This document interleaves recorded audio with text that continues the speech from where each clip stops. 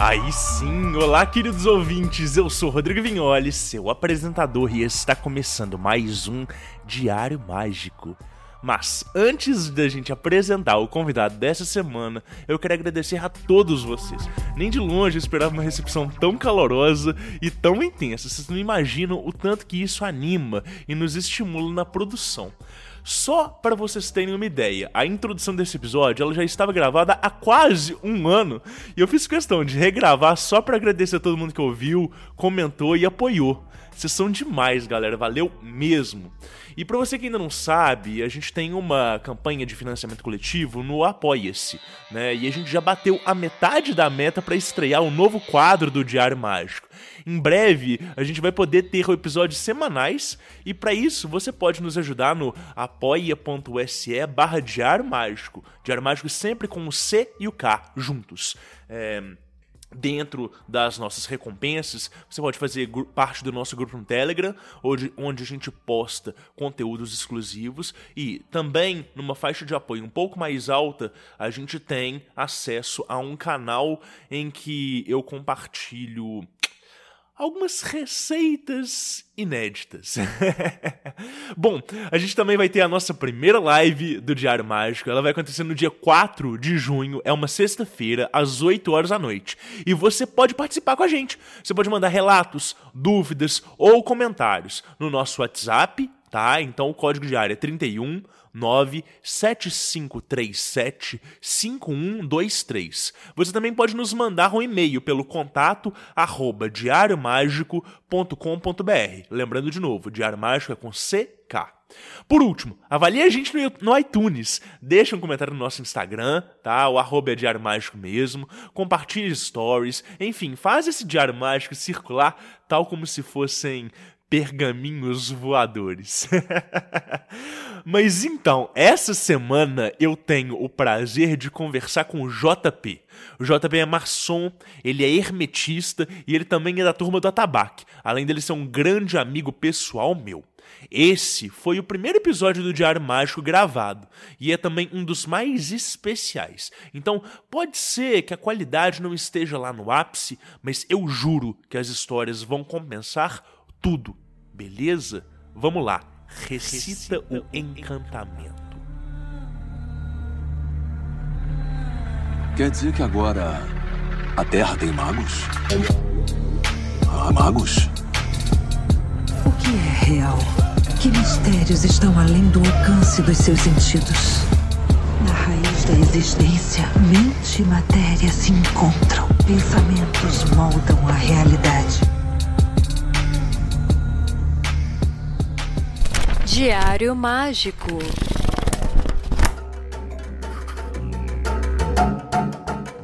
Olá, queridos ouvintes, eu sou Rodrigo Vignoli, seu apresentador, e está começando mais um Diário Mágico.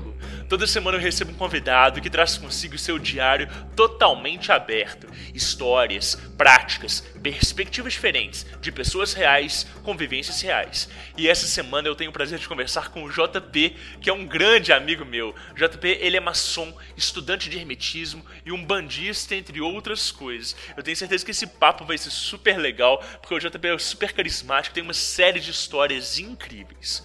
A ideia do Diário Mágico é descortinar o véu da experiência. Aqui nós queremos mostrar o quão vastas são as possibilidades e o quão plural a magia pode ser. Além disso, esse é um convite. Desejamos incentivar a prática do registro sistemático.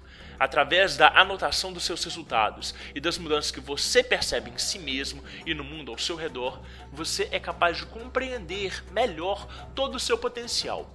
E é justamente pela prática da primeira virtude, o discernimento, que somos conduzidos à emancipação. Bom, você acha o Diário Mágico no Spotify, iTunes e nos melhores agregadores de podcast. Aproveita e avalia a gente lá, deixa um recado, uma lembrancinha, divulga a gente. Assim você ajuda a gente a crescer e faz com que mais pessoas cheguem até a gente.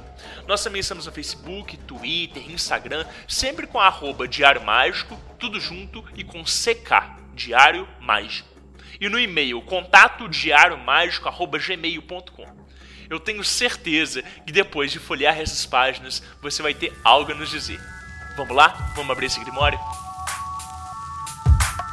folhas brancas sem pautas para transbordar à vontade.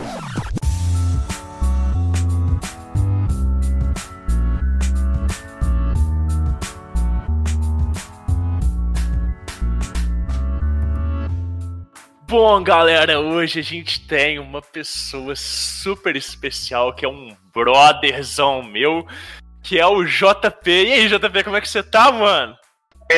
Rod, brother, que saudade, velho! Velho, nossa, esse tempo de isolamento social a gente não encontra, nem fudendo, né, mano? Pô, velho, me ajuda a te ajudar, tá complicado já, velho. Mas que bom tá aqui falando contigo, velho. Tô me sentindo muito bem, tá ouvindo aqui sua voz. Você é meu brother, meu irmãozão. Tô ansioso pra gente fazer aquele churrasco e beber aquele Jack Daniels de novo. Cara, eu fico muito feliz de você estar aqui entre esses primeiros episódios desse projeto que eu compartilhei com você à vontade há quase um ano atrás. E você falou, cara, bota o negócio pra frente. E você sabe que eu sou enrolado e também muito planejador, assim, fui só postergando, mas tudo acontece no tempo que tem que acontecer, né, mano? Mas eu sempre tive certeza que você ia conseguir, velho. Você é um cara show de bola e tudo que você tentar vai dar certo. Não tem como dar errado, não tem como dar errado. E desde que você me falou essa ideia, tipo assim, quase um ano atrás, é que nem você falou, fiquei, vai Rod, até que você foi, velho. Parou de enrolar e fez. O JP, gente, ele participou de um episódio super bacana que a gente fez no projeto antigo, no Vortex Caoscast, né, que eu era host junto com o Gelo. A gente falou sobre maçonaria, se não me engano, episódio 32 ou 33, não sei, e foi super bacana, né, mas o JP hoje vem trazer outros aspectos das vivências mágicas e espirituais dele, mas antes da gente entrar para as histórias de fato, cara, eu queria que você se apresentasse para os ouvintes que não te conhecem, assim, quem tá tendo contato primeiro com você. Quem que é o JP, cara? Quem é o JP eu tô tentando descobrir até hoje, né? Não, pergunta foda, né? Conhece-te a ti mesmo. Mas enfim, galera, meu nome é JP, meu apelido é João Pedro, né? Conversei antes com o Rodrigo, como ele mesmo falou, no projeto do Vortex, foi no episódio 33, onde a gente falou de maçonaria, que é uma das ordens que eu iniciei. E é isso daí. Atualmente, trabalho com música, eu sou guitarrista, produzo as minhas bandas também, faço algumas edições, trabalho com café também, nada a ver com o rolê de música, mas sou viciado em café. Que legal. É isso daí, tamo juntos. JP, isso que você falou do café, assim, você já teve alguma experiência de café com magia, assim, e tal? Sei lá, às vezes na linha de Preto Velho, não sei se você quer falar disso, mas eu acho muito interessante, porque você é um puta barista, né, mano? Velho, se eu te falar que eu tive, e no ambiente de trabalho, brother... Já quer que eu fale agora ou quer que eu guarde lá pra frente? Vai. Vamos voltar nisso aí mais lá na frente, então. Fechou. Deixa eu te perguntar, então, antes da gente começar. Mano, você tem algum, sei lá, algum tipo de plataforma que você produz conteúdo, ou Instagram, ou canal, alguma coisa assim que você faz, você produz conteúdo pra comunidade como um todo e tal? Tem alguma coisa que você quer divulgar aí? Tenho sim, velho. Eu tenho um canal no YouTube, ele chama Baião de Dós, tá? O Dós é da nota Dó, né? Apóstrofo S. Baião de Dós. E lá eu ensino as pessoas a tocarem guitarra, eu ensino teoria musical, ensino violão, eu dou dicas, eu faço avaliações de guitarristas profissionais, eu faço avaliação de guitarristas amadores que são desconhecidos, mas que tocam muito. Que massa. E é basicamente isso daí. Que demais. Não, demorou. Mas, JP, me conta uma coisa, cara. Como é que você começou na magia?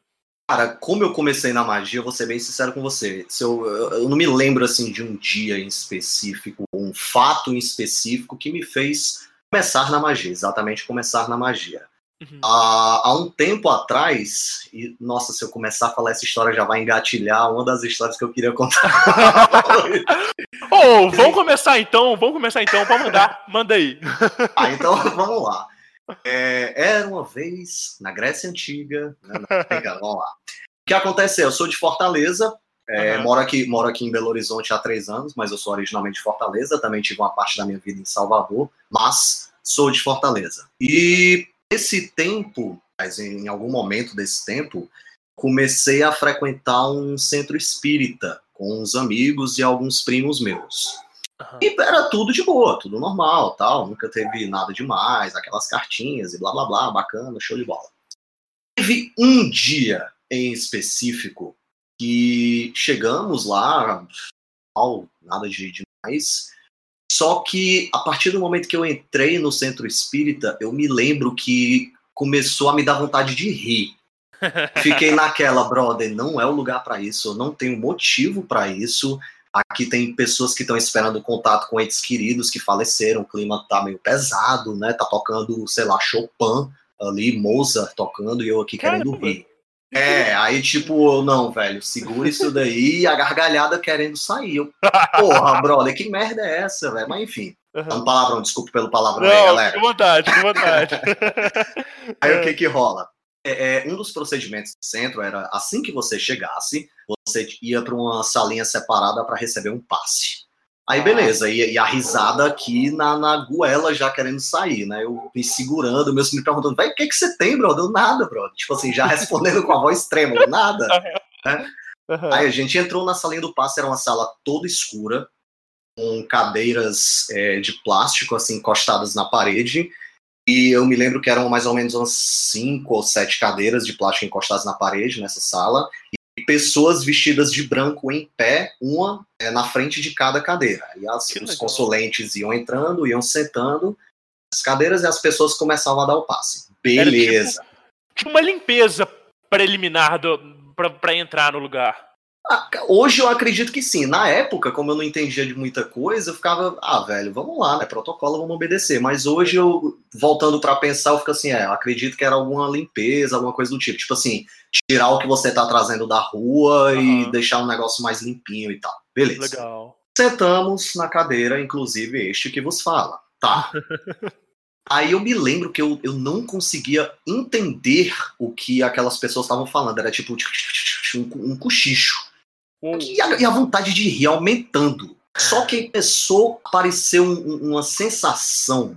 Sabe quando alguém tá do seu lado? Tipo assim, você não tá olhando pra pessoa, mas você sente que tem alguém em pé do seu lado. Sim. Eu fiquei tipo assim, velho, tem alguém do meu lado, cara, puta merda. E eu me lembro que eu abri só um olho assim, olhei pro lado, não tinha ninguém. Tinha outra consulente recebendo o passe de outra pessoa, eu com o meu na frente e ninguém do meu lado, a não ser essa pessoa que por acaso era minha prima, que eu já sabia que tava do meu lado. E quando eu fechava o olho, aquela sensação voltava de que tinha alguém em pé do meu lado me observando. Eu comecei a me afastar, eu comecei a inclinar o pescoço pro lado.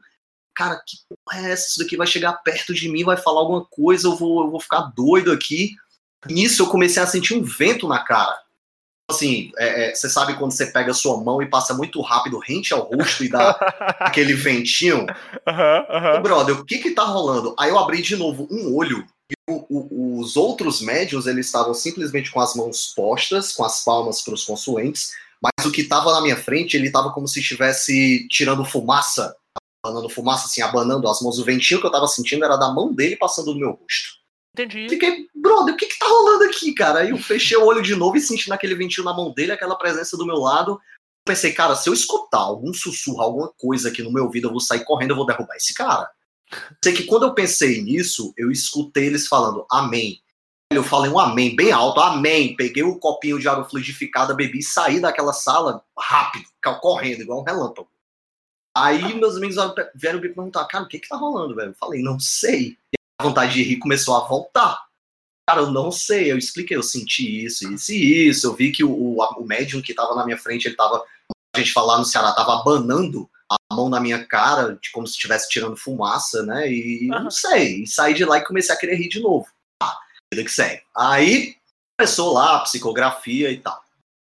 O que começou a psicografia me deu uma vontade de fumar descontrolada.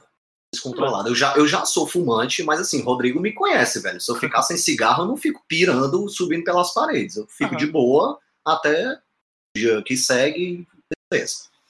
Só que me deu uma vontade descontrolada de fumar. E não poderia fumar lá dentro. Sim. Cara, porra, eu falei, né, pro meu primo, velho, eu vou sair aqui pra fumar um cigarro e tal, depois eu volto. Beleza. Eu saí, no que eu fui lá fora, velho, eu comecei a rir descontroladamente. Eu tenho certeza que as pessoas dentro ouviram. Ninguém veio falar nada, mas eu tenho certeza que ouviram, porque eu tava rindo muito alto. Eu fui pro lado de fora do centro espírita e fiquei de cócoras do lado esquerdo da porta. Comecei a fumar, copiosamente. Apagava um cigarro, tipo assim, nem chegava a apagar. Quando eu tava terminando o cigarro, eu acendia outro, fumando e rindo copiosamente. As pessoas iam passando, entrando e saindo tal, e ignorando. Só que teve uma dessas pessoas que se ajoelhou na minha frente e fez uns gestos com a mão, cruzando as mãos. Eu não entendi. Eu olhei aquilo e ri mais. Tipo assim, eu olhei aquilo e ri mais. Eu achei engraçado. Eu fiquei, porra, é essa, velho? Beleza, vida que segue, basicamente foi isso que rolou. Hoje eu sei o que é que aconteceu. Mas na época aquilo pra mim foi muito aleatório. E depois disso eu fui querer entender o que é que tinha acontecido e tal. Daí começam as leituras, leitura vem mais questionamentos, a leitura eu acredito que ela também traz pessoas novas para a sua convivência, e foi o que aconteceu comigo. Várias pessoas entraram no meu ciclo de amizades e são amizades que eu mantenho até hoje, por mais que eu esteja morando em outro estado. E nisso vieram alguns entendimentos, que hoje eu sei que havia ali um Exu encostado em mim. Que legal. E com o passar do tempo vieram as iniciações em ordens, onde eu iniciei na maçonaria, iniciei na Rosa Cruz, e aí foi assim a porta de entrada para esse mundo macumbístico, né, por assim dizer. Que incrível! E na época, aquele era um centro espírita mesmo, kardecista, super simples e tal. Você falou até que tava tocando música clássica lá e tal. Eles não admitiam esse tipo de entidade lá de jeito nenhum. Cara, se eles admitiam, eu não sei. Eu sei que, é que nem eu te falei, eu tava querendo rir, mas sair pra meio que aliviar essa tensão. Mas era extremamente kardecista, extremamente. Tipo, você via, só tocava música clássica, tudo era baseado no Livro dos Espíritos. São 3 livros, me ajuda. É Livro dos Espíritos... O Livro dos Médiuns e o Céu e o Inferno? Não, não é o Céu e o Inferno, não. É o Evangelho segundo o Espiritismo. Isso. Era baseado tudo nesses 3 livros. Tanto que, quando você ia pela primeira vez, eles te davam como presente, né? Um exemplar de cada. Que, olhando aqui para minha prateleira, eu não tô vendo. Acho que eu deixei em Fortaleza. Mas eu tinha eles até hoje. Olha só. Extremamente kardecista. Não sei se, tipo assim, lá dentro o Exu encostou, eles vão atender e tal. Acredito que não, eu posso estar enganado. Se alguém que estiver ouvindo for espírita, por favor, me corrija. Eu realmente não sei, então eu prefiro nem falar. Tá, que legal. Então o seu contato foi com ele foi através desse centro, mas não foi aí que você foi de fato desenvolver e aprofundar essa relação. Não. Realmente já em centro de Umbanda, tanto em Fortaleza como em centro de Candomblé em Salvador, eu comecei a entender e onde eu descobri quem era essa entidade e com o nome dela e tal. Apesar de que o nome verdadeiro, tipo assim, ele já havia me dado a chave dele, né, que é Exu, fulano de tal. Não sei se eu falo o nome dele, falo o nome dele. Você que manda. O Exu Caveira, ele é da linha do cemitério, que carinhosamente eu chamo de Cacá. Cacá. Mas, grande Cacá. Grande Cacá, mas quem não é íntimo, não aconselho chamá-lo assim. Espera ganhar intimidade. O menino é meio temperamental, mas enfim. Eu já sabia essa chave dele, que era um Exu Caveira. Só aqui em Belo Horizonte já, eu moro aqui há 3 anos, então coisa de 3 anos pra cá, não me lembro ao certo quando, ele falou o nome dele mesmo, verdadeiro. Tanto que ele me falou que não era para eu dizer esse nome para ninguém, absolutamente ninguém. Eu ia morrer com esse nome. E se eu falasse para alguém, eu ia desencarnar, eu ia cantar para subir. Então, assim, até onde é verdade eu não sei, mas eu prefiro não arriscar. Não, dado o histórico, né? Dado o que você já viu. Dado o histórico dele, eu prefiro não arriscar, não. Cara, que demais, que sensacional. Não, essas histórias de aproximação de guia, de entidade, são sempre muito incríveis, né? Porque é algo que a gente não espera ali num primeiro momento e que quando a gente vai tendo essa situação, a gente vai falando assim, cara, é muito doido que isso tá acontecendo. E você vai conversando com outras pessoas e meio que parece que tem um padrão também, ou então, tipo assim, tem muitas pessoas que passaram por situações muito parecidas com a gente e é muito doido que vira o clube da macumbinha, né? Tipo isso. Tipo, cara, eu vou te falar quantas e quantas vezes, já depois de uma certa maturidade da vivência com ele, ele não incorporava, mas eu consigo até hoje escutar ele da maneira como eu tô te escutando, como se fosse alguém falando aqui do meu lado. No começo, isso pra mim era até meio constrangedor. Porque, tipo assim, tô aqui bebendo uísque, conversando com o Rod e tal, e do nada eu começo a escutar uma voz cavernosa do meu lado e eu fico com aquela cara de paisagem, olhando assim, as pessoas sempre perguntam, velho, você tá bem? Eu não podia falar, não, na verdade tem uma pessoa morta aqui do meu lado falando, eu queria dar uma atenção, não posso falar isso, né, velho? Então, você achou que você tava ficando doido ou não? Achei, não vou mentir pra você, considerei ir pra psicólogo, considerei muita coisa, eu achei que eu tava ficando completamente louco, mas aí, não tô doido, não. Cara, esse negócio de desenvolvimento de clareaudiência é muito doido. No meu trabalho, eu tenho visto assim, muitas pessoas tendo contato com os mentores pela primeira vez, e elas mandam mensagem falando assim, Rodrigo, tem uma voz falando na minha cabeça, ela tá me falando coisas que eu sei que são verdade, ou então que eu vou conferir na internet, e faz todo sentido do mundo e tal, e cara, eu não sei, eu tô ficando doido, o que é e tal, e aí eu falo, não, relaxa, vamos analisar isso aí. Aí na hora que você vai ver, de fato, é guia da pessoa se apresentando, e todo mundo tem essa reação de tipo assim, véi, a minha mente não está comportando como ela deveria, tipo assim, tem uma voz autônoma, saca? Que não é voluntária, eu não consigo calar ela tá falando coisas que fazem sentido, o pior é isso. Né? Velho, é tipo assim, e é a primeira coisa que você pensa, eu tô ficando doido, velho, essa não é minha voz, e se for minha voz, por que eu tô escutando só de um ouvido, e ela não tá dentro da minha cabeça, ela tá fora, cara, é de pirar, brother. É muito doido. E você tem mais histórias com o Kaká pra contar pra gente, mano? Velho, senta num sofá confortável aí, tem uma... tem. Inclusive, tem uma que eu me lembrei aqui agora, que Vossa Senhoria estava presente, Rodrigo Pinoli. Eu me lembro dessa história, foi aqui em casa, eu me lembro que já aqui em Belo Horizonte, onde eu moro hoje, tava rolando umas situações meio barra aqui em casa e tal, mas nada assim, eu e minha esposa, né? Pra quem não sabe, eu moro com a minha esposa, a Mariana. Não era nada entre eu e ela, era coisa de clima da casa, clima pesado demais e tal, só que eu fui ignorando aquilo, né? Eu tava, Você sabe quando você estuda umas coisas e você se acha o bichão? Tipo assim, tava eu. O bichão, é o mago blindado que nada pega nele. Pronto, eu tava desse jeito aí. Aí, velho, daqui a pouco passa, nenhum espírito é doido de vir aqui mexer comigo, e né, o bichão. Só que aí as coisas começaram a piorar ao ponto da gente começar a escutar vozes em casa, ver vultos, que nem aquelas propagandas da Universal, se liga? Como é que audição de vozes, ou visão de vultos, não sei o que, tipo, tava desse jeito. Aí eu comecei a me preocupar. Eu comecei, velho, agora já tá passando dos limites e tal, não é bem por aí. Beleza, vida que segue. Me lembro que nesse tempo eu tava começando a estudar, eu não sei se era demonologia. Eu tava começando a estudar demonologia nesse tempo. Mas enfim, não sei se tem alguma ligação, acredito que sim, mas whatever.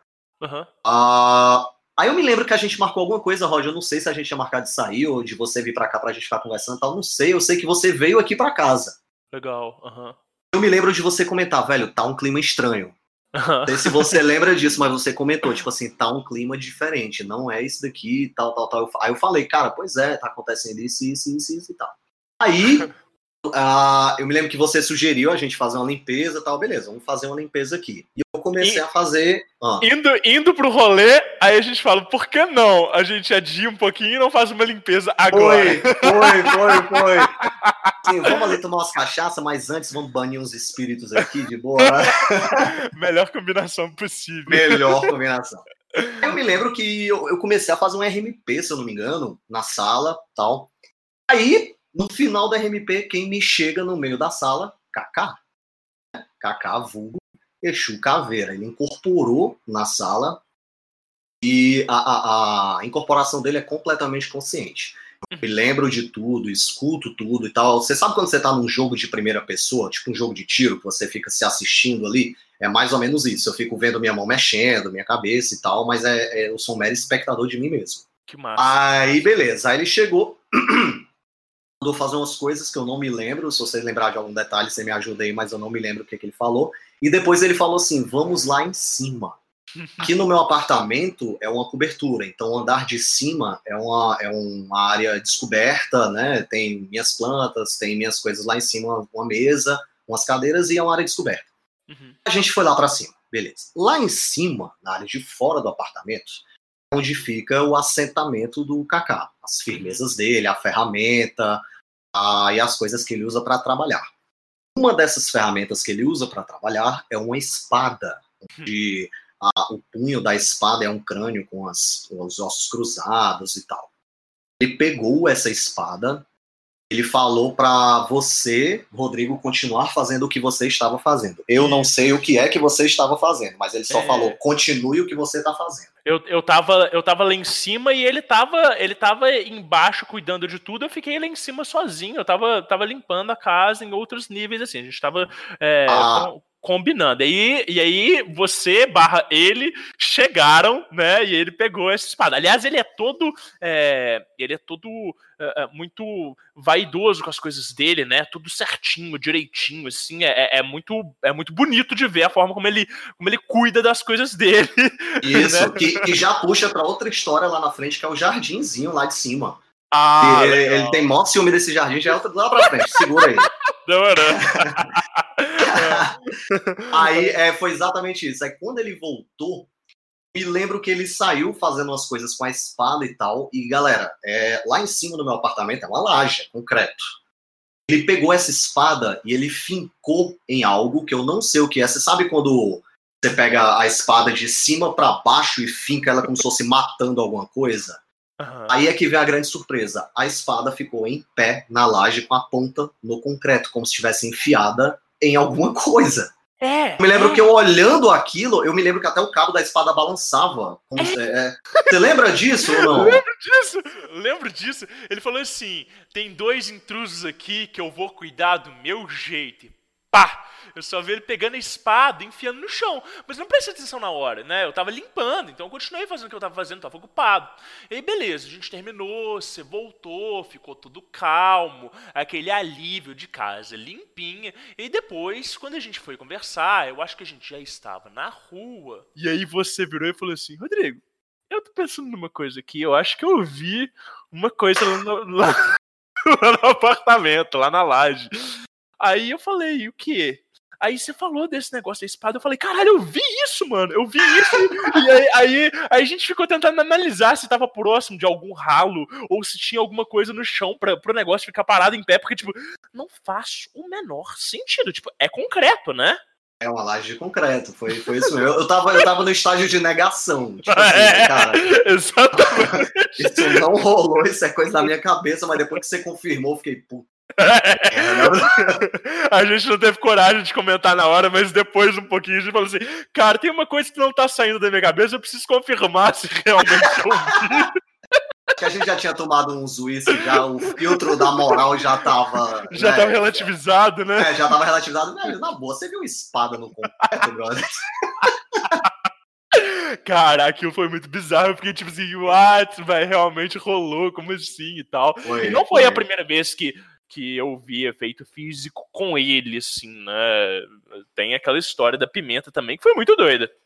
Nossa, velho, você acredita que eu não lembrava dessa história? Não lembrava? Cara, galera, é o seguinte, eu não posso comer pimenta. Por motivos de a mãe natureza me chama automaticamente. Se eu colocar uma pimenta na boca, em questão de 5 minutos eu vou para o banheiro. Não posso colocar nenhum tipo de pimenta na boca. Às vezes até o cheiro dela me faz sentir alguma coisa, mas não como se fosse comendo, que já é as vias de fato. Só que Kaká adora beber uísque com pimenta. Ele pega a dose de uísque e joga pimentas dentro e bebe. Beleza, e uma vez dessas, ele chegou, falou que queria beber e tal, beleza. A minha esposa pegou uma dose de uísque, colocou no copo, e no jardim dele, que eu até já digo que é dele, né? Nem mais meu, né? É dele já. No jardim dele, lá em cima, tem um pé de pimenta. Eu acho que até é dedo de moça aquela pimenta, não vou me lembrar. É uma pimenta lá. Ele pegou uma pimenta dessa e colocou dentro do uísque. Eu pensando comigo, porque como eu falei, eu fico como espectador, fico assistindo. Eu falei, cara, tá Raquel aqui, tá Rodrigo, tá minha esposa, eu vou me cagar na frente dessa galera, vai ser uma coisa linda isso daqui. Eu pensando comigo, cara, não faz isso, não faz isso. Ele colocou a pimenta e começou a beber. Eu, cara, meu Deus do céu, e beleza, vida que segue e tal, conversa vai, conversa vem, vou embora. Na hora que ele foi embora, aí beleza, o uísque ainda tava lá, que ele não tinha acabado, e eu me lembro que eu fui pegar o uísque pra beber, eu me lembrei, não, tem pimenta, ele colocou a pimenta dentro, eu não posso beber. Eu não me lembro quem foi que viu, acho que foi você que viu, foi a Raquel, foi você, não foi? Uhum. Eu assim, não, a pimenta tá do lado de fora. A pimenta estava do lado de fora do copo. Na mesa, assim. Na mesa. Muito doido, porque ele gosta quando ele vem, ele gosta de escuro, né, e tal. Então apaga a luz. Então ninguém viu o negócio saindo nem nada. Só viu botando. E aí, na hora que ele voltou, que a gente olhou assim, tava a pimenta bonitinha do lado, assim, umas 3, assim, uma do lado da outra. E o copo vazio. E, tipo, véi, viagem, né? Bizarro. Bizarro mesmo, bizarro. Eu acho que é tipo assim, cara, vamos ver se a gente consegue fazer isso aqui de propósito. Vai, pisca o olho, apaga e acende a luz. Aí ela não dá. Muito doido. Fora assim, ele gosta que apague a luz e tal, mas não fica um escuro 100%. Você consegue enxergar pessoas de longe normalmente, fica com a luz da lua e tal, aquela coisa. E eu não sei como fazer isso, aí é só com ele mesmo. Mas pelo menos eu fico assim, pô, ele me preservou. Aham. Uma coisa que isso eu tenho que tirar meu chapéu pra ele, cara. Ele me preserva muito, ele já me tirou de enrascadas. Tem outra história agora. O que acontece? Na loja maçônica que eu fazia parte, a cada 2 quartas-feiras por mês, a gente faz uma ação aqui em Belo Horizonte, em datas não comemorativas, né? Se essa quarta-feira cai numa data comemorativa, a gente coloca para outro dia, e a gente sai de madrugada. Madrugada não, mentira minha, é umas 10 horas da noite, 11 horas da noite. A gente sai por alguns pontos de Belo Horizonte para distribuir marmitas para pessoas em condição de rua e tal. Beleza. Que legal.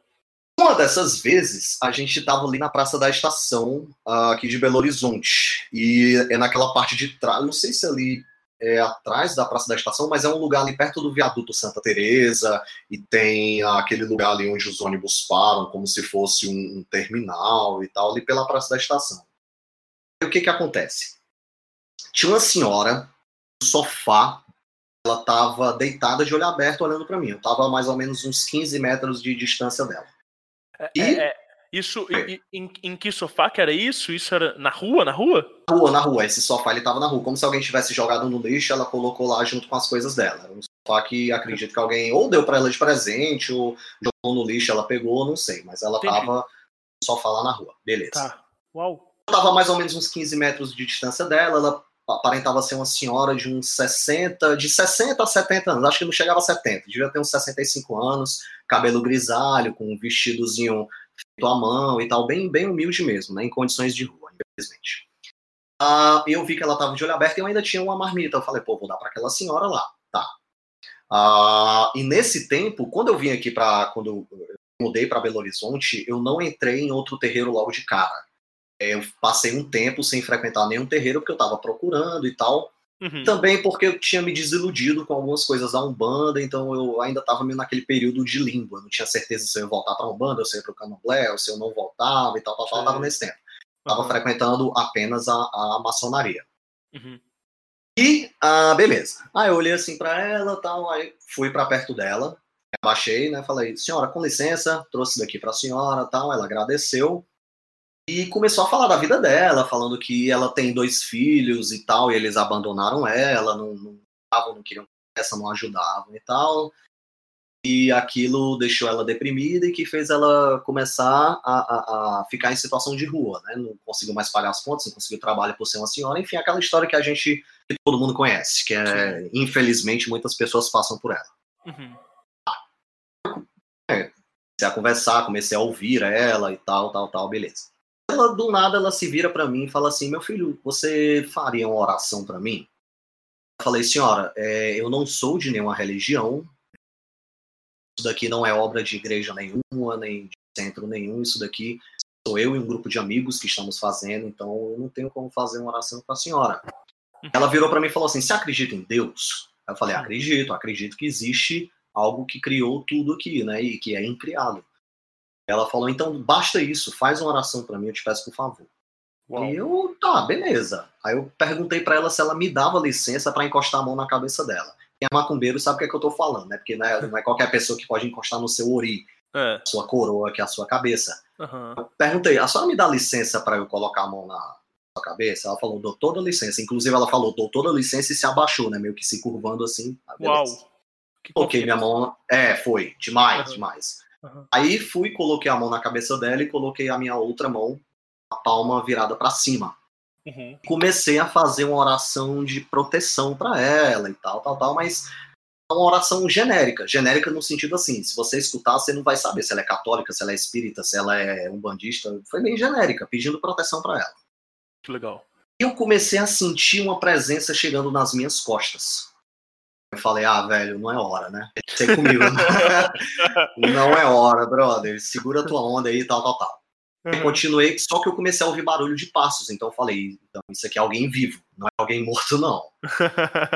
Aí eu virei a minha cabeça, eu continuei abaixado fazendo oração e só virei a cabeça, e tinha um rapaz se aproximando, eu me lembro que ele tava de calça jeans, de bota, eu me lembro que ele tava com a blusa preta do Iron Maiden, e era tipo assim, bem mal encarado mesmo, e eu tenho certeza que ele tava com más intenções, ou comigo, ou com ela, ou com ambos, não sei, mas com certeza ele tava com más intenções. E ele era, assim, bem mais alto que eu. Galera, eu tenho 1,72 m de altura. Esse cara, eu acredito que ele devia ter 1,90 e pouco, beirando os dois, 1,95, 1,94. Ele era bem alto e bem forte. Uhum. Fiquei naquela, cara, se eu correr, ele com certeza me alcança, se eu ficar aqui, ele vai me pegar também, eu não sei o que fazer. Eu sei que, por instinto, eu tirei minha mão da cabeça dessa senhora e levantei de uma forma normal.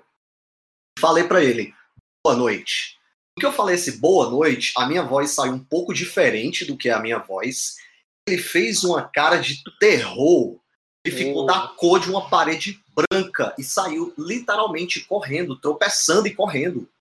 Fiquei pensando, cara, eu não sei o que esse cara viu, mas quem quer que tenha sido, muito obrigado por ter me protegido aqui, velho. Você não queria estar no lugar dele, né? Não queria, brother. Eu não sei o que ele viu, mas com certeza pra assustar um cara daquele tamanho. E tipo assim, velho, se ele faz alguma besteira ali com a gente, ninguém ia pegar ele. Não tinha polícia, não tinha nada. Isso era de madrugada na praça da estação, tipo, deserto. Que doideira.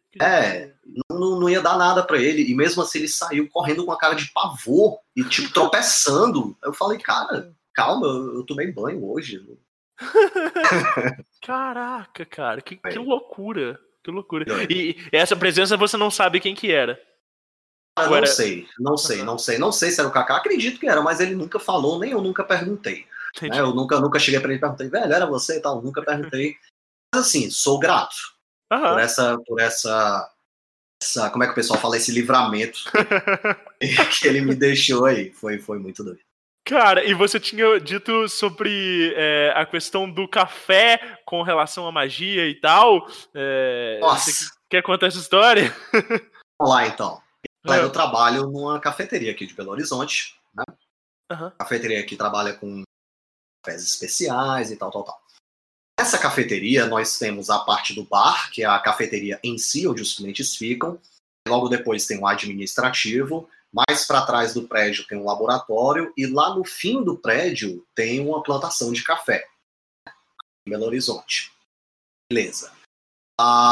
E eu me lembro que eu estava no meu intervalo de almoço e o rapaz que trabalha no laboratório, ele me contou umas histórias de sonhos que ele estava tendo um homem que vinha conversar com ele, que ficava rindo, e esse homem, ele andava sem blusa, ele era negro, ele usava uma capa vermelha e preta, e eu na minha cabeça, ei, macumbeiro.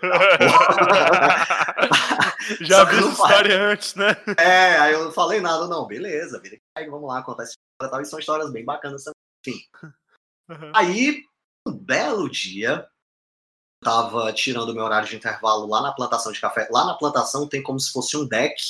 Esse deck tem uma rede, tem uma mesa, umas cadeiras e tal, e a gente fica ali para relaxar, conversar uma bobagem e tal. Eu tava deitado nessa rede. Só que eu comecei a ouvir barulho de gente dentro do laboratório. Só que eu sabia que o técnico de laboratório também estava no horário de almoço, não tinha ninguém. Mas eu ainda chamei ele só para tirar dúvida. Eu falei, fulano, você tá aí? Chega aqui e tal. E ninguém respondia. Eu fui lá no laboratório, olhei, não tinha ninguém. Entrei na sala de torrefação, onde tá lá o torrador, não tinha ninguém. Entrei no estoque de café cru, não tinha ninguém. Eu falei, brother, porra, é foda, né, velho? Aí eu saí e comecei a escutar um barulho como se fosse um toquinho de madeira batendo no chão. Eu pensei, pô, eu tô numa cafeteria, sou envolvido no meio da macumba e não dei um cafezinho pros pretinhos. O que eu fiz? Fui lá na frente, preparei um cafezinho, tal.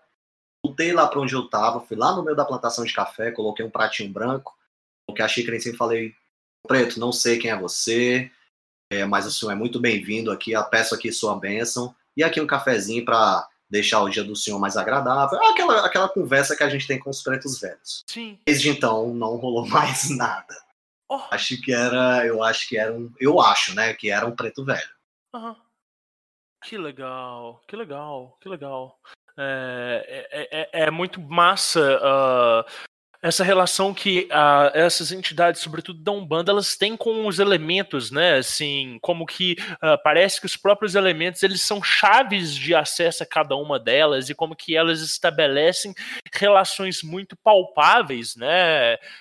Você falou da espada, do cacá, e como que cada um desses elementos eles acessam diretamente essas energias desses entes, né? Isso é muito legal. Com certeza. Inclusive, como você sabe, eu gosto de alquimia, eu gosto de hermetismo, de cabala. O próprio Kaká, isso daqui vai deixar muito macumbeiro de cabelo em pé, mas o próprio Kaká é um grande professor meu de magia. Ele me ensina muita coisa.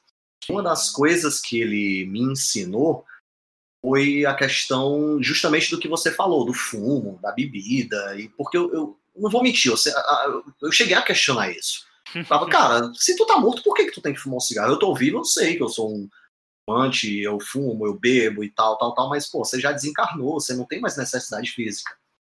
O que ele me falou foi o seguinte, ele falou pra mim, quando eu fumo meu charuto, eu não sou um fumante inveterado, viciado igual você.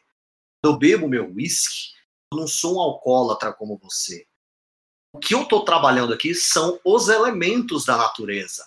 Ele deu o exemplo do charuto. Ele, você olha esse charuto aqui. A folha dele veio da onde? Terra.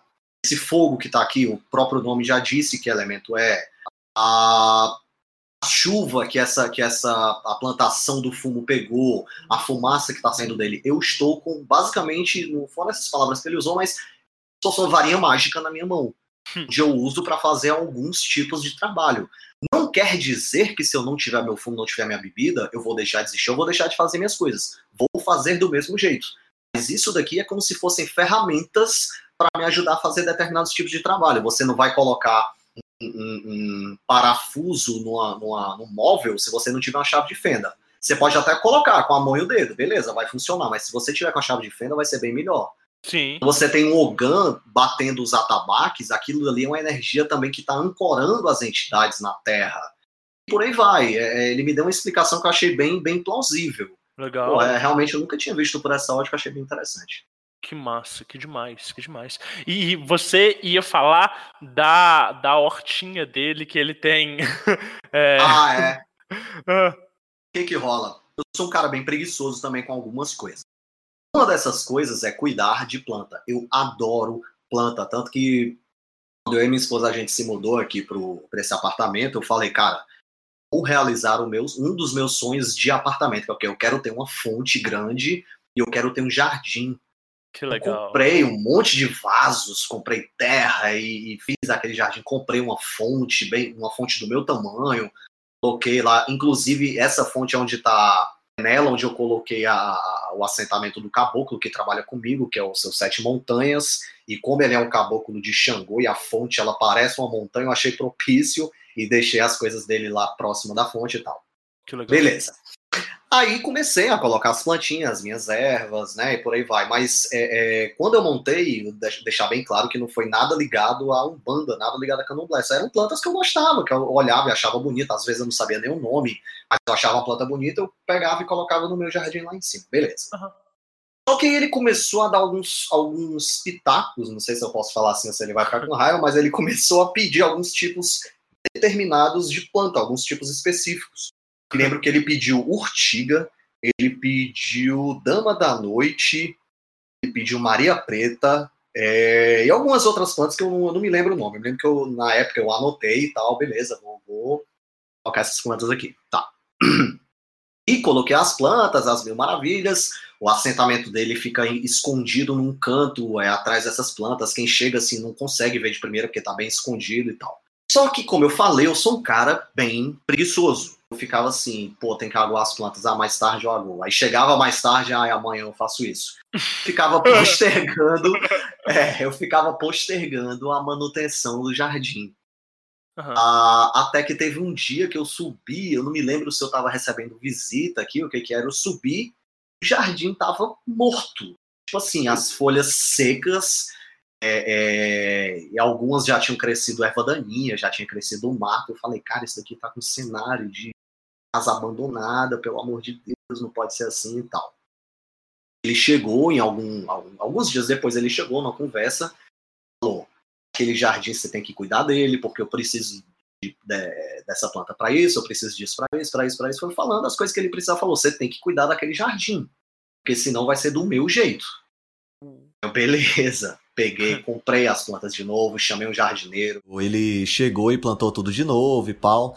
Beleza, só que de novo eu comecei a postergar, né? Eu não deixei chegar ao ponto que estava antes, mas eu comecei a postergar. Aí ele começou a avisar, olha, é o seguinte, vai ser do meu jeito se você não cuidar. Aí eu, cara, eu duvidei, não vou mentir, né? Eu duvidei mesmo. Eu falei, velho, eu duvido, eu não vou, tô com preguiça e tal. Depois eu compro outras plantas e tal. Enfim, o bichão duvidou de novo, né? Cara, em questão de uns 2 dias depois, o jardim tava completamente morto. Um dia antes choveu granizo e no outro dia as plantas estavam secas e completamente destruídas, exceto a imagem dele, a ferramenta dele, os elementos do assentamento dele, que inclusive tem umas coisas de vidro e tal, estavam intactos. Bem como as plantas que ele pediu e tal. Fora isso, quebrou tudo. Moldura de madeira dos vasos de planta, quebrou pedaço da fonte de pedra, quebrou um pedaço da imagem do caboclo Sete Montanhas, que trabalha comigo, quebrou pedaço de imagem de orixá que eu tenho aqui, mas todas as coisas dele estavam intactas, como se nada tivesse acontecido. Inclusive o potinho de vidro e as plantas que ele me pediu estavam vivas. Mas as que eu tinha colocado estavam mortas e destruídas junto com todo o resto que não era dele. Aí eu falei, brother, pra que eu fui duvidar, velho? Por que eu fui duvidar? Cara, Kaká é muito incrível, cara. Eu gosto muito da companhia dele, eu gosto muito de discutir magia com ele. Já teve, inclusive, um fato que eu e você, a gente estava conversando sobre cabala. Eu discordei de você, de um conceito seu. Aí a gente ficou naquela, não, você tá errado, eu tô certo, você tá errado, eu tô certo, você tá errado, eu tô certo. E ele chegou no meio da conversa e falou que eu tava errado. Eu falei, porra, velho. Eu até virei pra ele e falei assim, tá vendo? Agora são 2 contra 1. Ele falou, mas o menino é teimoso, ele não vai aceitar. Eu fico assim, porra, velho, que foda, você tá na minha casa usando o meu corpo e discorda de mim, porra, me ajuda aí, velho. Cara, é muito legal, porque sempre que eu tenho essas conversas com ele, eu tenho a possibilidade de ter uma perspectiva externa, e querendo ou não é um argumento de autoridade, porque ele tá do lado de lá, ele vivenciou muito mais coisa do que a gente de forma prática, né? E ele tem mais cabelo branco que a gente, né?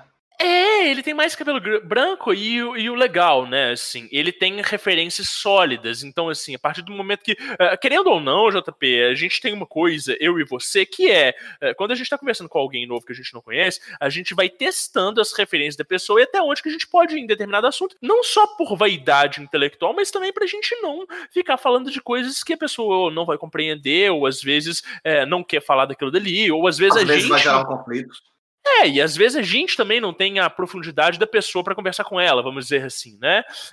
Mas a gente acaba projetando isso toda vez que a gente vai falar de ocultismo e tal e tudo. E com ele corresponde em todos os níveis e em todas as referências, e ele deixa a gente muito seguro para falar das referências como se a gente estivesse falando com um outro brother que fosse irmão nosso de ordem ou que fosse alguém do meio que a gente admira e que tem esse conhecimento e tal. E eu acho isso muito legal, assim, essa solidez das informações que não é igual a algumas entidades de certos terreiros que você vai por aí que fica tudo muito vago e depois você fica duvidando da incorporação e etc e tal. Nada contra, né, esse tipo de incorporação e esses terreiros que tem por aí, mas é legal você poder trocar no mesmo nível com uma entidade que ela tá, num outro plano e que ela consegue acessar informações que você, por exemplo, JP, não tem e que a gente não poderia conversar, por exemplo, né? Isso é muito legal. Não, é foda. E uma coisa que eu admiro muito nele é o fato dele saber adaptar a linguagem dele a quem ele tá conversando. Então, assim, se ele tá numa roda de conversa com pessoas que são iniciadas em ordens e tal, que seguem os ensinamentos de determinada ordem, que possuem uma linguagem mais rebuscada, erudita, ele consegue adaptar aquela linguagem. Mas se chega lá no terreiro uma consulente que é uma senhora mais humilde, dona de casa, ou qualquer outra pessoa que é, assim, desprovida de instrução acadêmica, ele consegue explicar coisas altamente complexas adaptando para a linguagem do consulente, saca? Tipo, e a recíproca é verdadeira. Tem, por exemplo, gente grande da Petrobras que vai lá receber consulta e quando ele vai ensinar coisas básicas que se você chega para alguém mais humilde, a pessoa entende com uma frase. E para essas outras pessoas com, vamos dizer assim, um background mais acadêmico, ele deixa a instrução de uma maneira tão pomposa que a pessoa pensa que é a receita de um bolo de casamento, quando na verdade às vezes é algo do tipo, cara, acende uma vela e põe um copo de pinga e um cigarro na sua porta. Mas ele deixa aquilo tão floreado que parece outra coisa e as pessoas entendem. Então, assim, eu vejo essa fluidez de comunicação não como inteligência, mas como uma sabedoria mesmo, de conseguir adaptar a linguagem e fazer com que a instrução saia de maneira fluida, né? Dependendo da maneira que ele tá conversando e da pessoa que ele tá conversando. Uhum. Assunto que ele domina, em uma das encarnações dele, ele foi um monge. E uma das conhecimento dele é enoquiano. Eu procrastinei, não comecei, eu não manjo nada de enoquiano. Eu não sei se você lembra dele falando das torres de vigia, dos nomes e tal. Fiquei assim, brother, o que esse cara tá falando, velho? Sim. Eu acho muito doido esses conhecimentos dele, até porque ele já me tirou algumas dúvidas que depois se provaram ser corretíssimas, assim, o que ele explicou e tal. Um poder de síntese muito foda, né, mano? Isso pra mim não tem preço, isso é muito foda. E é um professor, assim, a gente tem nossos arranca-rabos, é uma relação muito... Eu não vou dizer de pai e filho, não, vou dizer de dois irmãos. Dois irmãos. Eu vejo ele como o irmão mais velho. A gente tem nossos casos de amor e ódio, mas das entidades que trabalham comigo, cara, é o que eu... Sei lá, quando me dá um conselho, eu aprendi a não ignorar mais. Eu aprendi a não contradizer, não porque ele impôs algo, porque ele... não por isso, porque ele demonstrou pra mim que ele sabe ser um líder. Ligado? E por vivência, né? Tipo, você já teve o tempo de desrespeitar ele várias vezes pra ver que dá merda se você não seguir o que ele foi. Aprendi a duras penas. Eu acho que gente teimosa igual a gente aprende a respeitar os outros depois que se prova. Maravilhoso. Querido, eu sei que tem inúmeras histórias, inclusive tem algumas que eu poderia comentar aqui, que são muito engraçadas e relevantes, mas eu acho que a gente vai ter que deixar elas para outro episódio, porque a gente tem um outro momento pra gente falar agora. Então, vamos mover pra frente? Bora, vamos lá. Vamos lá. Segue. Demorou. Através do Diário Mágico, o futuro degusta o passado.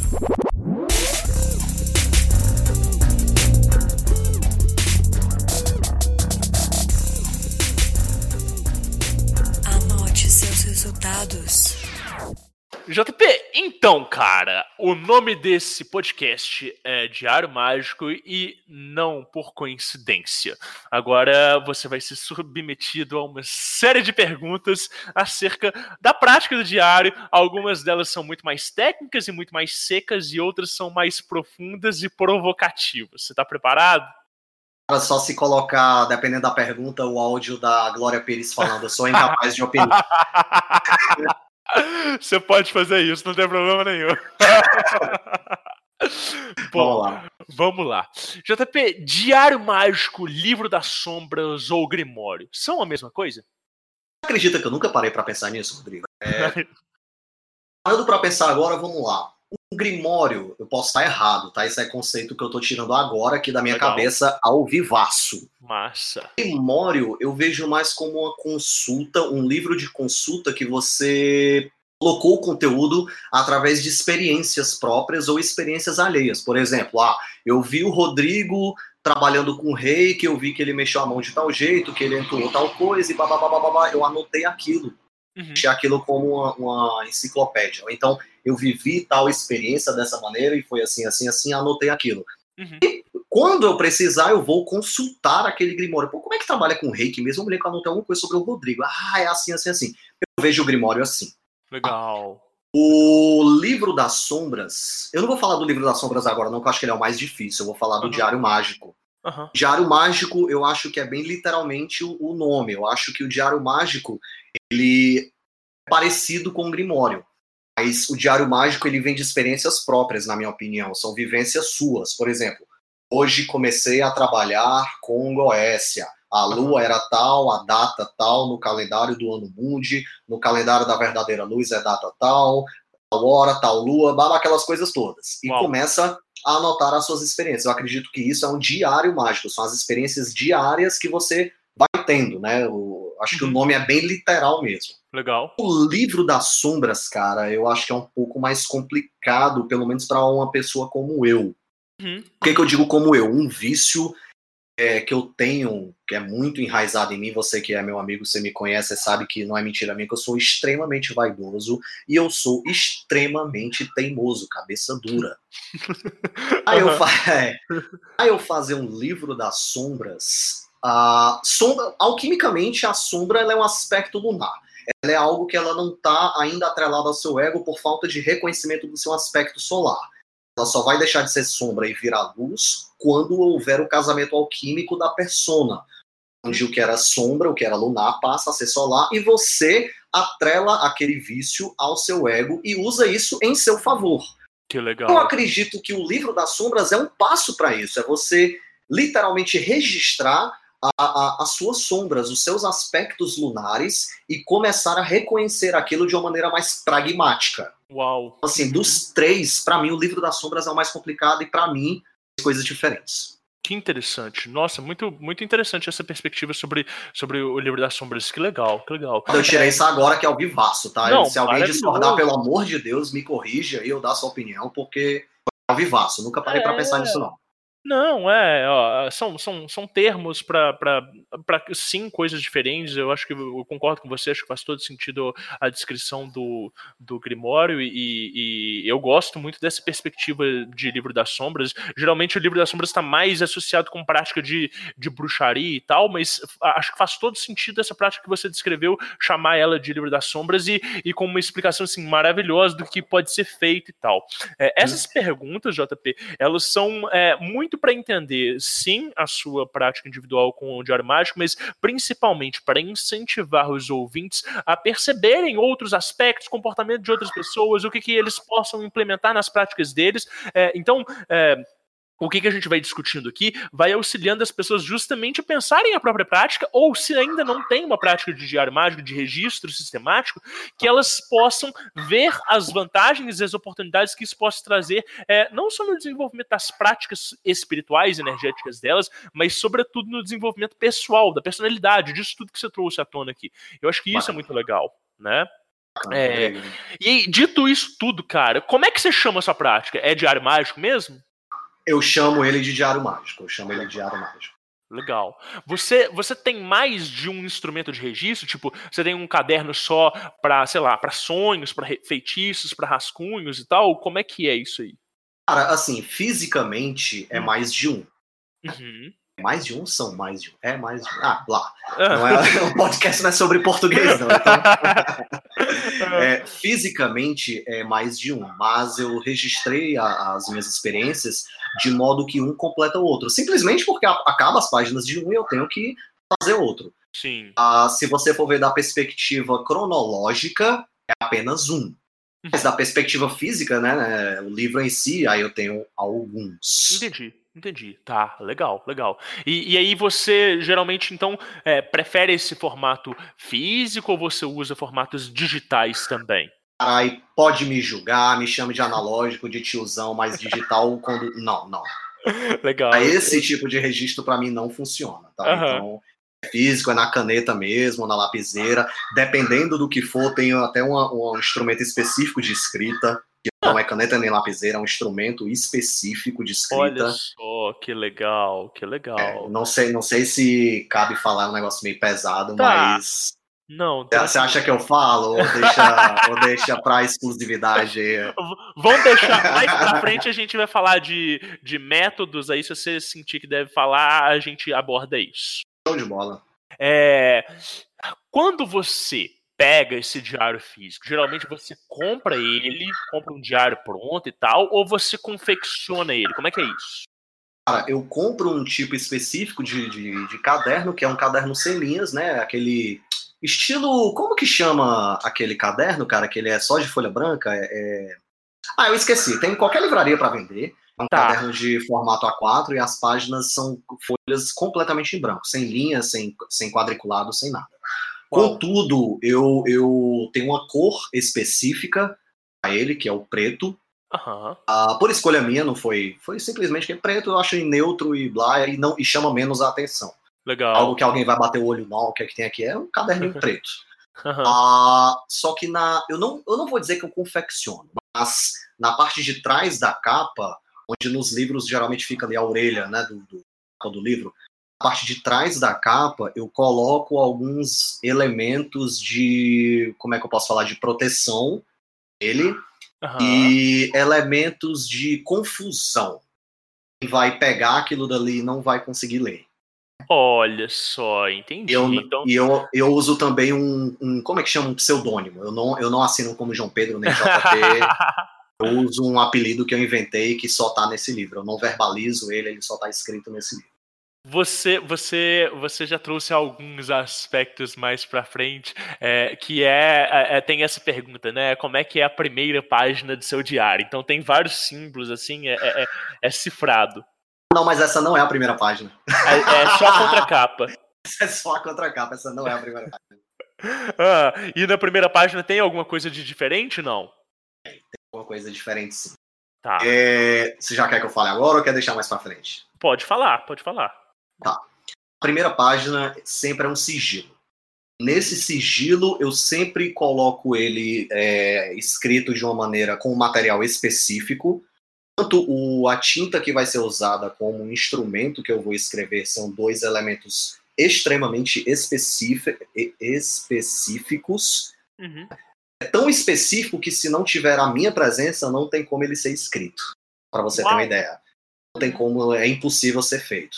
Que demais. E eu levo em consideração a estação do ano, a lua, o horário, o anjo, o demônio, a inteligência planetária daquele momento e tal. Eu faço todo um esquema, monto o sigilo em cima daquilo e faço a primeira página de cada diário daquela maneira. E tem várias utilidades para isso. Uma delas, como eu falei que são vários volumes, quando eu olho para esse sigilo, eu sei exatamente quando foi que eu escrevi ele. Olha só. Então ele marca o período, tipo. Também serve como calendário. Ele serve como relógio, como calendário, como proteção, enfim. Que demais. Nossa, maravilhoso. Então essa proteção é uma espécie de ritual de consagração. Sim. Uma espécie de ritual de consagração, sim. Maravilhoso. Cara, escrever à mão é trabalhoso? Quais são as vantagens? Cara, é trabalhoso, mas a vantagem pra mim é que aquilo dali é 100% você. Foi o seu suor, foi o seu esforço, são as suas impressões. Cara, é a sua impressão digital que tá ali. A letra, na minha opinião, ela exprime até a emoção que você tá no momento, os pensamentos que estão na sua cabeça. Por exemplo, às vezes, determinadas páginas dos meus diários tem rabisco, literalmente rabisco. Tipo assim, errei alguma coisa e rabisquei. Se aquilo ali fosse feito de outra maneira, e eu fosse ler isso mais na frente, eu não ia olhar e falar assim, pô, eu devia estar confuso, ou o que tava passando na minha cabeça pra eu ter errado, eu tava nervoso e tal. Então, assim, não dá trabalho? Dá. Não vou mentir, dá muito, muito, muito trabalho. Uhum. Mas eu não trocaria por um Word. Não trocaria, eu continuo fazendo à mão e vai ser assim até o dia que eu cantar pra subir. Cara, que legal. Quem não é da macumba aí, galera, cantar pra subir é morrer, tá? Cara, você tem essa perspectiva de depois analisar a caligrafia, de pensar assim, por que esse dia eu estava escrevendo dessa forma e tal e tudo, ou não, isso é uma coisa que varia mesmo, isso não tem muito significado? Não, tenho sim. Quando eu termino eu vou ler o volume anterior. Sempre faço isso. Olha, que legal, entendi. Esporadicamente eu faço retroativo. Tipo assim, eu tô hoje no volume X. Cara, deixa eu ver o primeiro. Eu não vou mentir, raramente eu faço isso. Já fiz, mas raramente. Mas o que eu sempre faço, geralmente é uma vez por ano, uma vez a cada 1 ano e 3 meses. Eu termino quando eu termino ele, eu pego o imediatamente anterior e vou ler. E vou me comparar, porque aquilo ali, quer queira, quer não, são 2 JPs diferentes. Olha como é que eu era há pouco tempo atrás e olha como é que eu tô aqui agora, saca? Que bacana, sei demais, que prática maravilhosa. Cara, você desenha no seu diário? Você usa, assim, da estética? Como é que é? Cara, se eu te falar que eu não só desenho, como até bonequinho palito você vai achar no meu diário, não vou mentir pra você. Desenho assim. Mas assim, eu prezo pela estética, principalmente quando o assunto é sigilo e quando o assunto é a escrita que eu faço, que eu não faço ele em português. Mas dependendo de alguns eu quero disfarçar alguma coisa, ou simplesmente é um estado de humor que eu faço um desenho bobo. Eu falei pra você, tem boneco palito no meu diário mágico. Pra mim aquilo ali tem como é algo extremamente pessoal, tanto que ninguém nunca viu, nem sabe onde tá, nem a minha esposa que mora comigo não sabe onde eles estão bem escondidos. Mas mesmo assim, Deus me livre, alguém olhar assim, esse cara tá fumando como é que chama? Um beck, velho, porque... Eu também uso um alfabeto onde eu misturei o alfabeto maçônico com o alfabeto assírio, e a partir desses 2 alfabetos determinei letras, determinei regras gramaticais, determinei, enfim, epígrafos e por aí vai, e é dessa maneira que eu escrevo. É mais por uma questão de, que eu posso te falar, de segurança. Eu sou do tipo da pessoa que ninguém pode ler o meu diário mágico, ninguém pode nem sequer olhar para eles. Eu não vou dizer nem encostar, mas não pode nem olhar para eles. Então, sei lá, mas a gente nunca sabe o dia de amanhã, vai que, sei lá, alguém tá faxinando aqui em casa e acha eles e vai mexer. Mesmo assim, a pessoa não vai conseguir identificar absolutamente nada, vai pensar que é um livro de rascunho. O único alfabeto que eu uso, dependendo do que for, né, o registro que eu fizer, é o alfabeto, o Aleph Bet, né, o alfabeto hebraico. Mas fora isso, é só o alfabeto que eu inventei mesmo. Que bacana. Por sinal, um alfabeto que não tem linguagem verbal, ele só tem linguagem escrita. Que demais. Bom, JP, conteúdo. O que você anota para descrever as notas? Data, hora, astros, seu humor, local, egrégora de trabalho. O que disso faz sentido para você anotar? Cara, tudo para mim faz sentido. Eu levo em consideração, como eu falei que eu coloco na sigilo da primeira página, a cada prática eu registro a hora exata que eu comecei, inclusive com segundos, tá? Eu coloco hora, minuto e segundo, coloco a data completa em calendários diferentes, eu coloco o calendário do ano Mundi, coloco o da verdadeira luz e coloco o da era vulgar. São 3 calendários diferentes que eu coloco. Eu coloco o anjo daquele período, o demônio daquele período, por aí vai. E depois eu tento ser o mais descritivo possível na experiência que eu estou registrando. Tanto sensações físicas, sensações psicológicas, o meu humor é tal, o que estava passando na minha cabeça no momento que eu fiz tal coisa foi isso daqui, e tal, porque eu acho que isso tudo é importante, cara. Quando a gente estuda magia, a gente vê que é algo comum dos ensinamentos, não interessa se você está falando de Rosa Cruz, ou se você está falando de AA, ou se sei lá o que você está falando, que a maioria dessa galera prega o quê? Esteja sempre atento a você mesmo, no momento de qualquer prática. Fique atento a você, olhe para dentro. Tem uma maneira bem bacana de fazer isso é o diário mágico, porque no momento que você está escrevendo, você lembra, cara, eu me lembro que nessa hora eu pensei em tal coisa. Eu vou até, um relato bem breve aqui. Quando eu estava começando a trabalhar com Goécia, eu tive umas experiências que não foram muito bacanas. Lógico, era noob, não sabia o que eu estava fazendo, mas como eu sou cabeça dura, eu vou fazer e foda-se, né? E eu me lembro que começou a passar umas coisas bem macabras na minha cabeça e vontade de fazer coisas, inclusive criminosas, ao ponto eu morava com a minha mãe no tempo, ao ponto, tipo assim, eu vou entrar no quarto agora, minha mãe tá dormindo, eu vou matar ela, ninguém nunca vai saber, e tal, coisas bizarras mesmo passaram na minha cabeça. Pensamentos que não são seus. Não são meus, exatamente. Eu falei, cara, nunca na minha vida ia passar na minha cabeça encostar um dedo na minha mãe, cara. Peraí, não é assim. Eu me lembro que eu anotei isso. E hoje, por exemplo, se eu pego, eu vou até agora bater a curiosidade. Quando a gente terminar essa gravação, eu vou procurar ele e vou ler ele de novo. Porque é aquela coisa, é até uma semelhança com o que eu disse do Livro das Sombras, de você olhar assim, cara, como eu era ingênuo, como eu era novato nisso daqui, juvenil mesmo e tal, como é que eu deixei isso aqui acontecer, e você vai aprendendo com as suas experiências. Para mim, quem quer se conhecer e quem quer aprender com as próprias experiências, o diário mágico, ele não é essencial, ele é obrigatório. Ele é obrigatório. Sim, ótimo. Na minha opinião, maravilhoso, tá? Maravilhoso. Eu concordo em gênero, número e grau. Que incrível, que maravilhoso isso. Nossa, muito legal, muito legal. Eu sempre gosto de registrar qual é a egrégora que eu estou trabalhando também. Eu vou estudar a cabala, então eu coloco lá assunto cabala teórica, assunto cabala prática, assunto blá blá blá. Eu sempre gosto de fazer isso também para não me perder. Eu começo a ver as anotações e, cara, o que é que eu estava fazendo? Como é que eu vou saber se eu não anotar um título? E dá pra ver que você é uma pessoa muito organizada e muito pragmática nesse sentido. Então essas classificações, elas devem fazer um sentido muito absurdo e muito fácil de identificar essas experiências futuramente, né? Demais. Eu sou extremamente pragmático, eu sou cartesiano, eu estudei engenharia. Algo que eu sei que a gente está falando de magia e tal, mas isso eu devo muito à engenharia, à matemática, à física, ao cálculo. Eles me tornaram uma pessoa pragmática, cartesiana, é o preto no branco, e é isso daí. Então, aprendi a ser organizado com isso. JP, você registra apenas a sua vida mágica ou também fatos cotidianos? Não, só vida mágica. Só vida mágica. Apesar de que, sabe que eu acho isso é uma falha minha? Porque eu acredito que a magia também está nas sutilezas do dia a dia.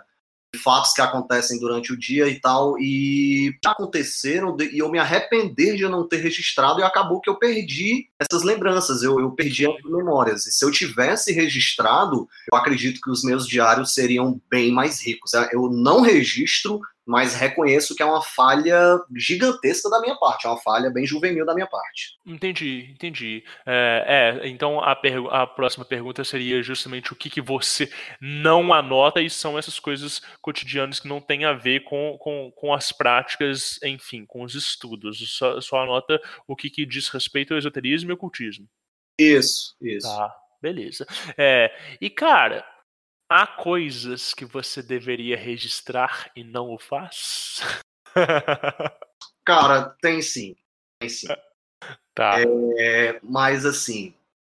Se você não quiser entrar em profundidade, não precisa. É só uma pergunta mesmo. Eu acredito que dá sim, mas assim, são coisas que eu não registro, inclusive estão ligadas ao mundo da magia, mas eu não registro porque a própria egrégora não permite. No caso é a Umbanda, não vou mentir. São aspectos da própria religião, alguns procedimentos que a gente passa, que a gente executa, mas que são tradições verbais, são práticas verbais, não devem ser registradas. Mas isso aí Olha. tá tudo guardado na memória, não tem perigo de se perder, não. Que legal, que legal. Muito bom saber disso. Realmente, tem algumas coisas de tradição oral que existem até proibições nem pela religião, mas pelas entidades e pelos enunciadores, né, que estão passando aquilo dali, né? Isso, exato. Quem faz parte de algumas ordens mais invisíveis está acostumado com isso, de não poder anotar algumas coisas. Que legal, muito bom. Cara, suponhamos que o seu diário caísse nas mãos de outra pessoa. Tem problema? Cara, o problema tem problema, mas não que a pessoa vai entender, ela não vai conseguir ler nada, ela não vai saber das minhas práticas, eu tenho certeza, não vai conseguir entender absolutamente nada.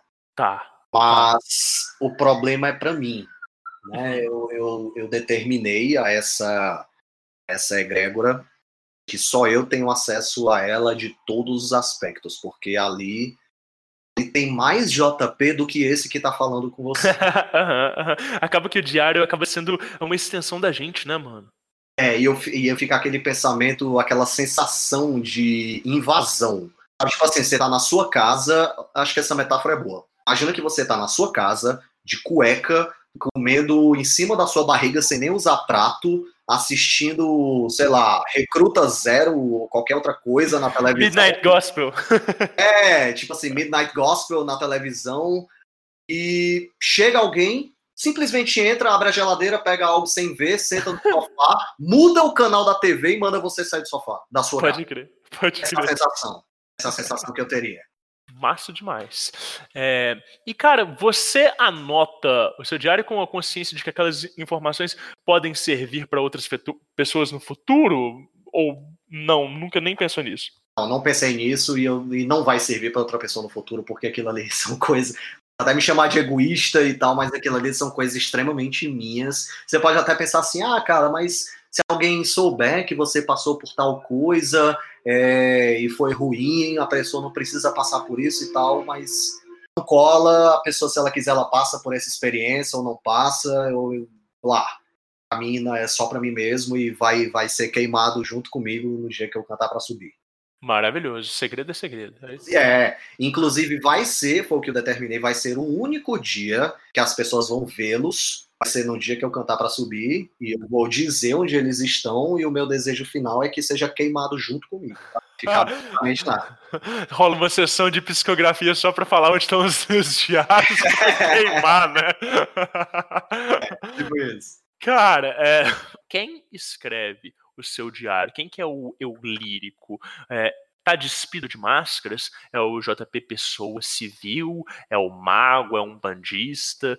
Quem que é? Cara, vou ser bem sincero com você, eu acho que é o JP Mago Bandido. Mago Bandido?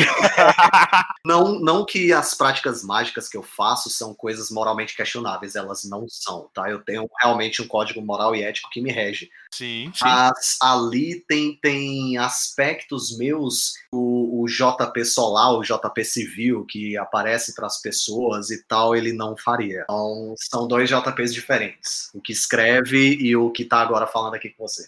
Legal. E o que nos leva a essa última das perguntas provocativas pra gente entrar na parte técnica. O seu diário, ele reflete a sua autoimagem? Ele te enaltece ou ele te deprecia? Que pergunta doida, brother! Nossa, velho. Eu nunca parei pra olhar com esses olhos, velho, mas pensando aqui agora, sempre o mais atual, ele meio que enaltece, mas quando eu olho os outros pra trás, eles estão me colocando pra baixo. Assim segue, aquele volume que hoje eu falo que tá me enaltecendo, quando eu olhar ele mais na frente vai parecer que ele não tá. Eu acho que até é um sinal bom, é um sinal de evolução, Sim, não sei. Com toda certeza. Nunca parei pra pensar nisso, é uma pergunta bem inteligente. Eu acho que é mais ou menos assim que funciona o meu. Que legal, nossa, muito bacana. Eu acho que isso reflete justamente essa lógica de evolução e de desenvolvimento, não só nas práticas, mas na vida pessoal, né? E embora você não anote tanto os fatos do cotidiano, isso reflete diretamente na pessoa que se é, né, mano? Com certeza. São experiências que você viveu e às vezes você quer continuar com elas ou você não quer mais ter essa experiência, com certeza. Aham. Cara, e aí, desde quando que você anota suas experiências? Minhas experiências são anotadas desde o dia 13 de março de 2010. Você voltou no primeiro diário ou você tem essa data pronta na língua assim? Não é porque eu sei que foi a primeira data que eu coloquei nele. Que demais! Assim, desde o dia 13 de março de 2010 é o dia que eu comecei a anotar minhas anotações nos diários mágicos. Que legal! Nossa, pronto, assim, caramba, cara. E o que te levou a começar a anotar? Cara, antes eu já passava por algumas coisas, algumas delas foi aquela experiência que eu falei no centro espírita e tal, e depois eu ficava assim, cara, eu queria guardar isso pra mim, sei lá, vai que lá na frente eu quero olhar pra isso de novo, mas eu quero olhar de outra maneira com as vivências, as experiências que eu tô no momento, eu quero poder olhar pra trás com detalhes. Eu acho que foi isso que me levou a fazer, a começar com esse costume. Eu queria ser rico de detalhes. Então, acredito que você deixar registrado para depois, mais na frente, você olhar de novo, não tem outro jeito melhor. Que foda. Cara, mais de 10 anos de diário, então? É mais de 10 anos isso. Passou de massa, é isso mesmo. Que demais, que foda. E o que mudou nas suas práticas desde então? Já que, né, você começou a anotar aí em 2010. E aí? Cara, mudou que eu deixei de... Você sabe aquele ditado, chapéu de prego é marreta, que às vezes você passa por algo que não acrescentou em nada, mas aí lá na frente você vai e faz de novo, Eu acredito que eu parei de fazer isso. Eu não parei, eu diminuí 95%. Por exemplo, eu estava estudando algum determinado assunto e tal, e eu vi que aquilo não era benéfico para mim, não acrescentava em nada, não me ajudava no meu autoconhecimento. E a partir dos registros, estavam lá, mais na frente eu pensava assim, pô, e se eu voltar a trabalhar com tal coisa e tal? Mas eu me lembro daquele registro, o JP Mago bandido falando, velho, se nem pra mim funcionou, imagina pra você, velho.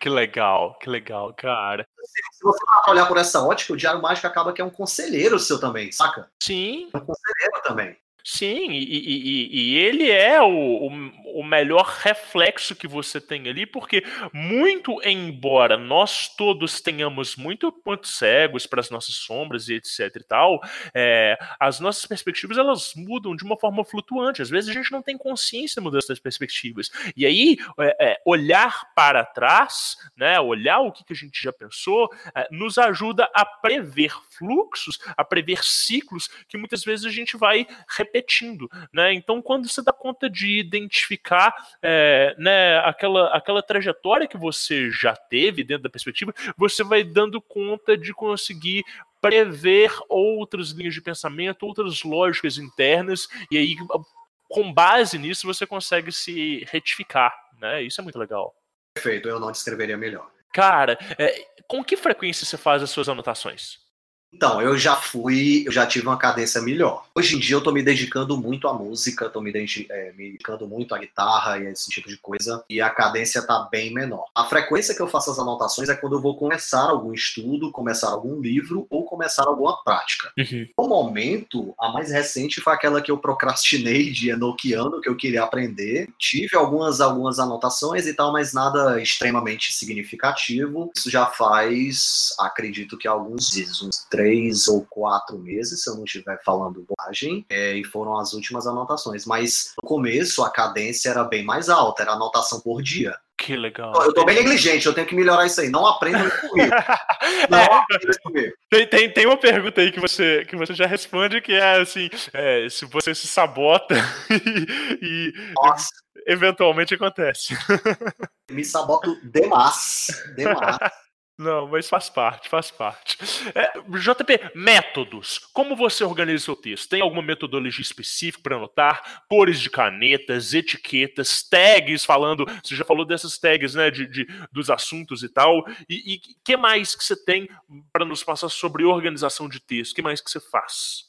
Olha, além do conteúdo que eu falei, que eu acho que é importante você registrar o momento com detalhes, o momento que eu digo dia, o calendário que você está colocando, data, hora, o anjo, o demônio, blá blá blá, aquela coisa toda, tem uma maneira específica de escrever no meu diário. Para ter essa escrita, eu tenho que estar presente. Se ver a minha pessoa, não é possível fazer isso. Que legal. Não sei se eu já falo isso agora, já é agora que eu falei. Não, tranquilo.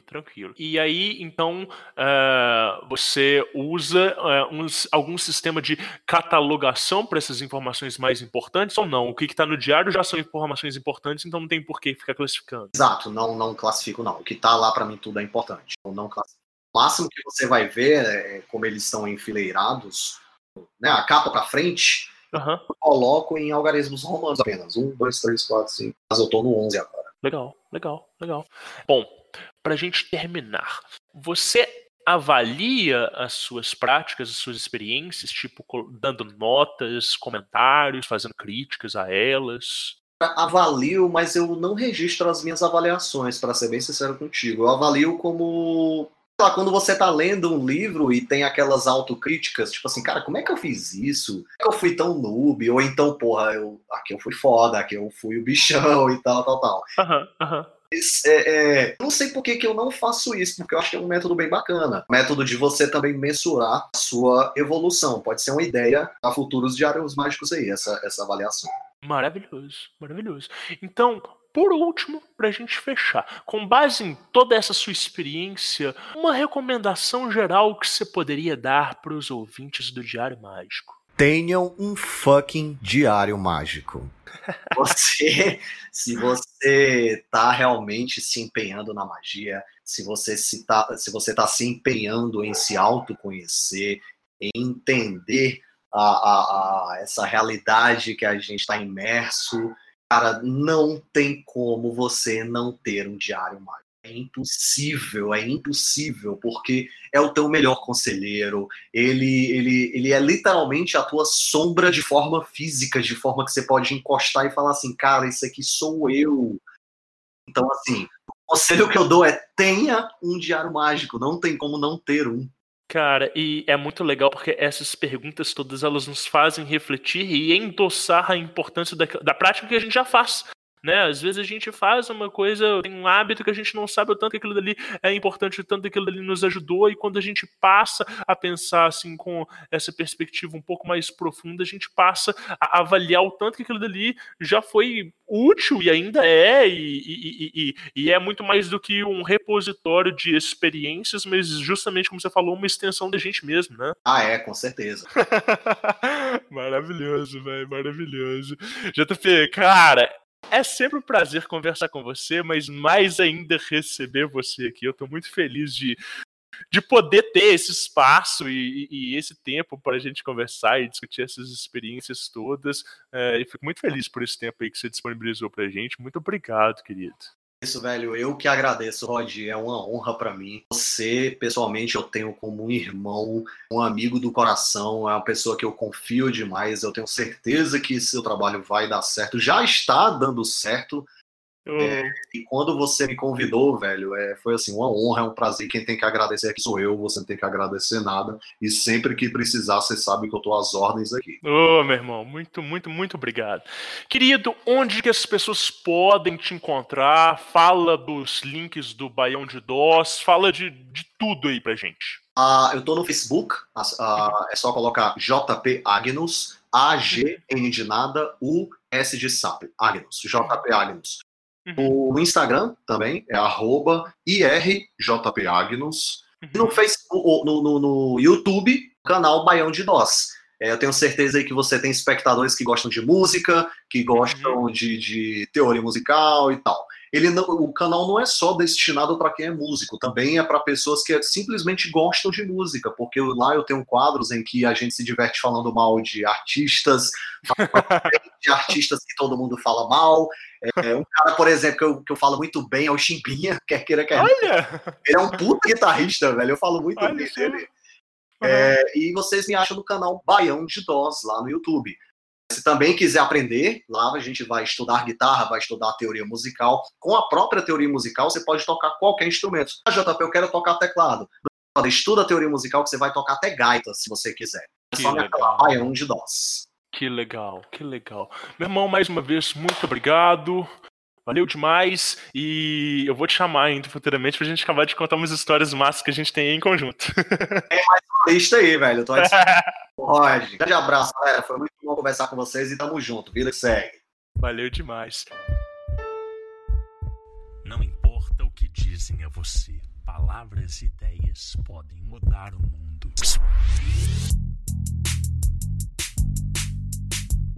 Diário Mágico. Aí sim, que maravilhoso! Esse foi mais um Diário Mágico e eu quero agradecer a você que ficou até aqui. Produzir conteúdo às vezes é um pouco difícil, mas é a interação com vocês, ouvintes, que torna tudo muito mais prazeroso. Receber as mensagens, histórias, os comentários de cada um faz com que o projeto tenha um significado todo especial. E é por isso que eu quero agradecer a cada pessoa que acredita e apoia o Diário Mágico para que nós possamos crescer ainda mais. Por onde você está escutando a gente? No Spotify, iTunes, no próprio site? Para aí um pouquinho e nos avalie.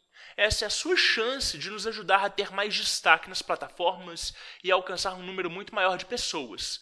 Quando você vai lá no iTunes e dá 5 estrelas e deixa um comentário, o iTunes automaticamente alavanca a gente. E isso faz com que a gente tenha mais relevância e outras pessoas possam encontrar a gente com maior facilidade. Você também pode divulgar para seus amigos, conhecidos, parentes, curiosos. Faz assim, você conhece alguém que precisa urgentemente começar um diário mágico? Manda então esse episódio como indireta. Ele vai entender e vai te agradecer no futuro. Bom, nós também estamos no Facebook, Twitter, Instagram, sempre com @Diário Mágico, tudo junto e com CK. E no e-mail, contato diariomágico@gmail.com. Manda stories e marca a gente, tá? Obrigado pela companhia e anote os seus resultados. O Diário Mágico foi editado por Leful Podcasts.